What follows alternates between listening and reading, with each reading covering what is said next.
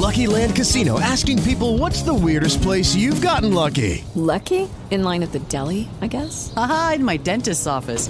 More than once, actually. Do I have to say? Yes, you do. In the car before my kids' PTA meeting. Really? Yes. Excuse me, what's the weirdest place you've gotten lucky? I never win and tell. Well, there you have it. You can get lucky anywhere, playing at LuckyLandSlots.com. Play for free right now. Are you feeling lucky? No purchase necessary. Void where prohibited by law. 18 plus. Terms and conditions apply. See website for details. Blog Talk Radio.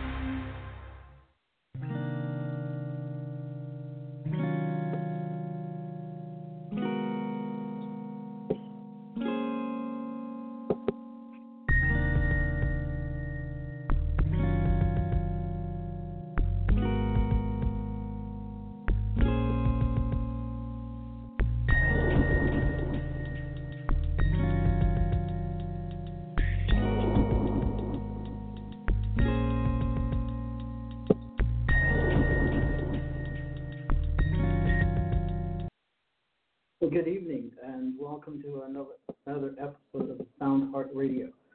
This show tonight is part one of possibly 3 shows. And I want to speak about the cosmic system, or the world, and how the cosmic system actively attacks our spiritual well-being. So the word cosmic, of course, is taken from the word cosmos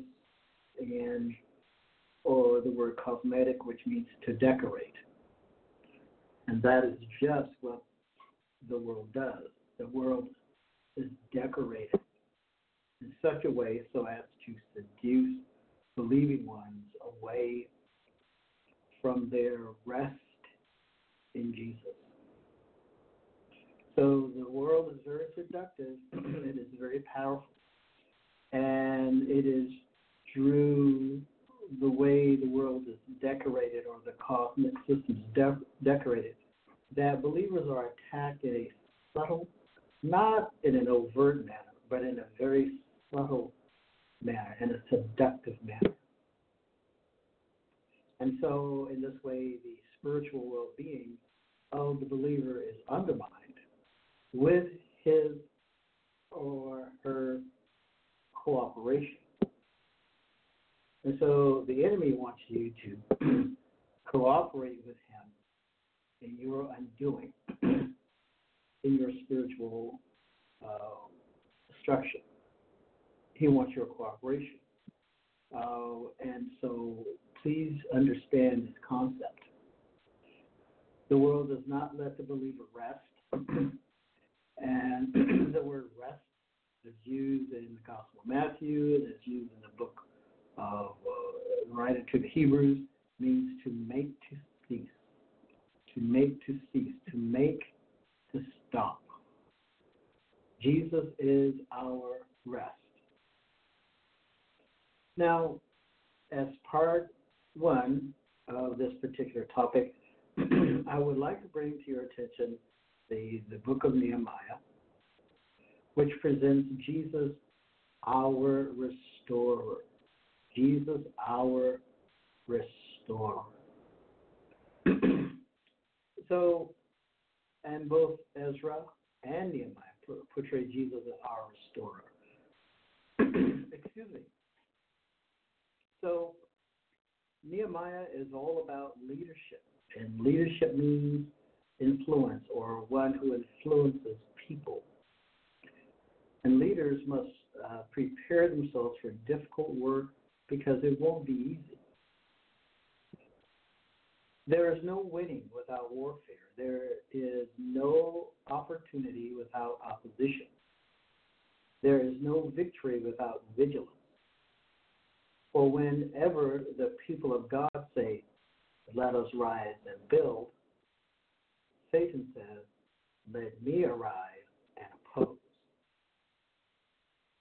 Leaders must have a big vision, and Nehemiah had one. And his was, "Through me, God is going to correct a problem that's been around for 150 years. Again, Nehemiah's vision. Through me, God is going to correct a problem that's been around for 150 years.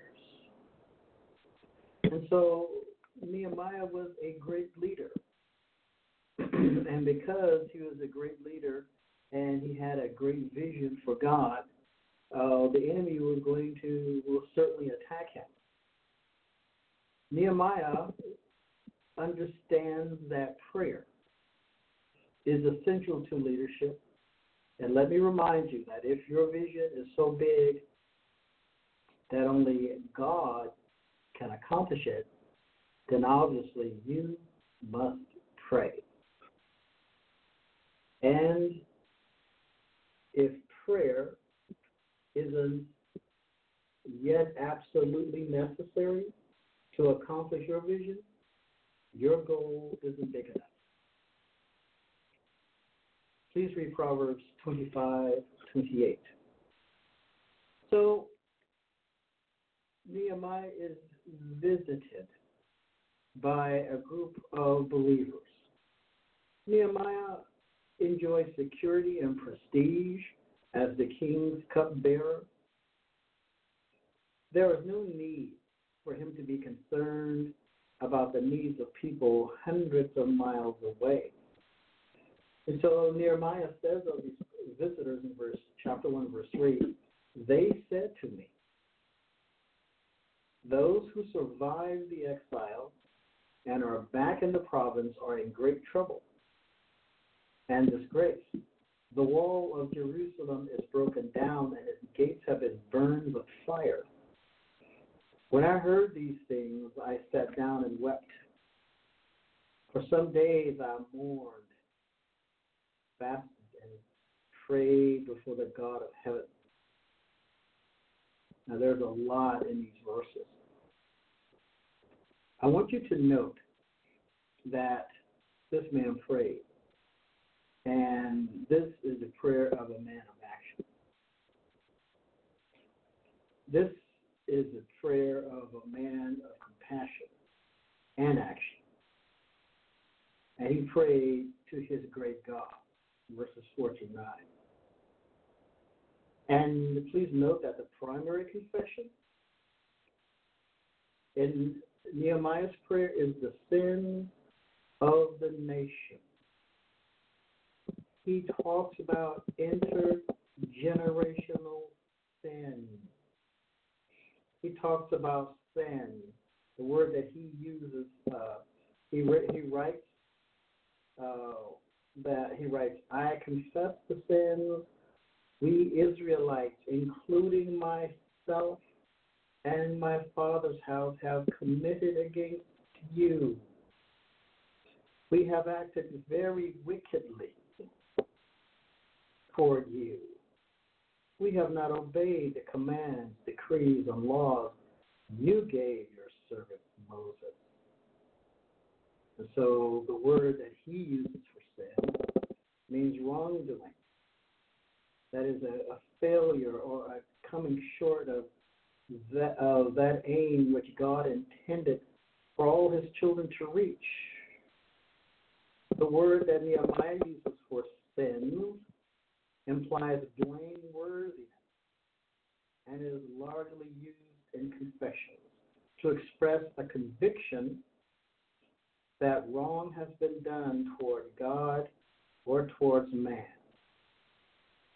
Sin in the Old Testament is a definite act, whether of thought, word, or deed.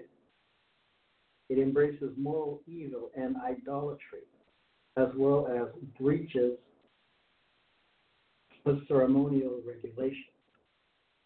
And so Nehemiah was a godly man who knew that as a leader he needed God. And he knew that he had to get right with God through confession. Nehemiah understood 1 John 1:9. If we confess our sins, he is faithful and just to forgive us our sins and to cleanse us from all unrighteousness. Now, whenever believers sin, sin leaves a wound. And that wound left by sin must be cleansed by the blood of Jesus. See, there are no little sins. So Nehemiah, as the cupbearer to the king, was a man of power and influence. And the king saw in his countenance something that he had never seen before. And the king asked his faithful servant,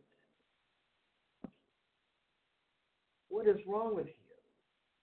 Why does your face look so sad?" This is chapter 2, verse 2. When you are not ill, this can be nothing but sadness of heart. I was very much afraid, but I said to the king, this is a very important statement. I was very much afraid. But I said to the king, "May the king live forever. Why should my face not look sad when the city where my fathers are buried lies in ruins, and its gates have been destroyed by fire?" The king said to me, because he is led by the Spirit of God, "What is it you want?" Then I prayed to the God of heaven. And please note that Nehemiah called God the God of heaven because God has no temple to dwell in on the earth. So he is called the God of heaven. So, verse 4, king says, "What is it that you want?" And he said in verse 5, "I answered the king, if it pleases the king, and if your servant has found favor in his sight, let him send me to the city in Judah, where my fathers are buried, so I can rebuild it." The king's heart is open to him because God has opened his heart. And God has blessed Jeremiah to go and do this wonderful vision, to complete, to execute, to do this wonderful vision. And this had been a problem. This problem had existed for around 150 years. And so Nehemiah wanted to be God's man to go and correct this wrong.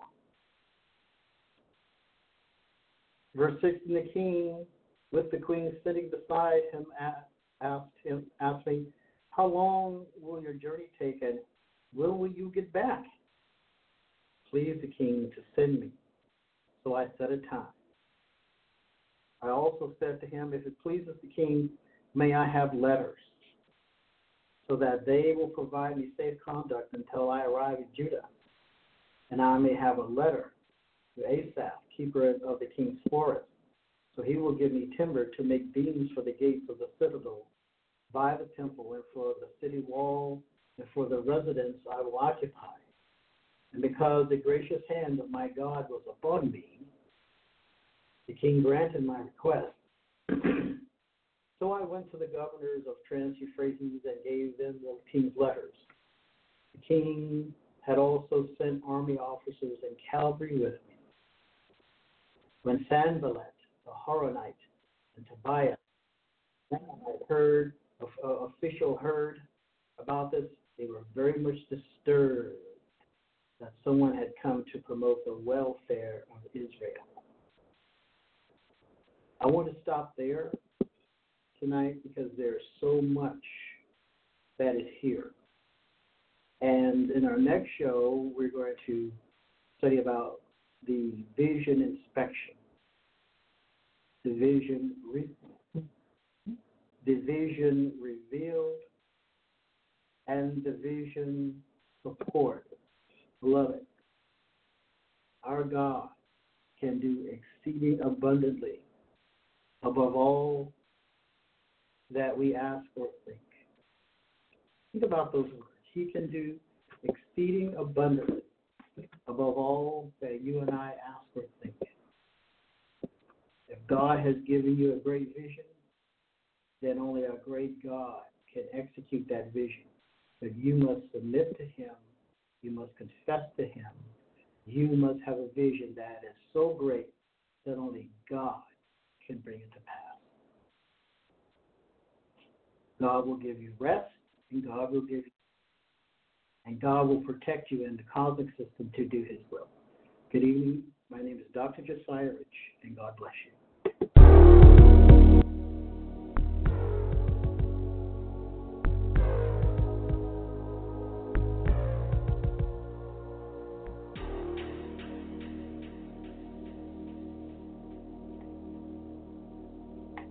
Hey guys, it is Ryan. I'm not sure if you know this about me, but I'm a bit of a fun fanatic when I can. I like to work, but I like fun too. It's a thing. And now the truth is out there. I can tell you about my favorite place to have fun. Chumba Casino. They have hundreds of social casino style games to choose from with new games released each week. You can play for free anytime, anywhere. And each day brings a new chance to collect daily bonuses. So join me in the fun. Sign up now at ChumbaCasino.com. No purchase necessary. VGW Group. Void where prohibited by law. See terms and conditions. 18+.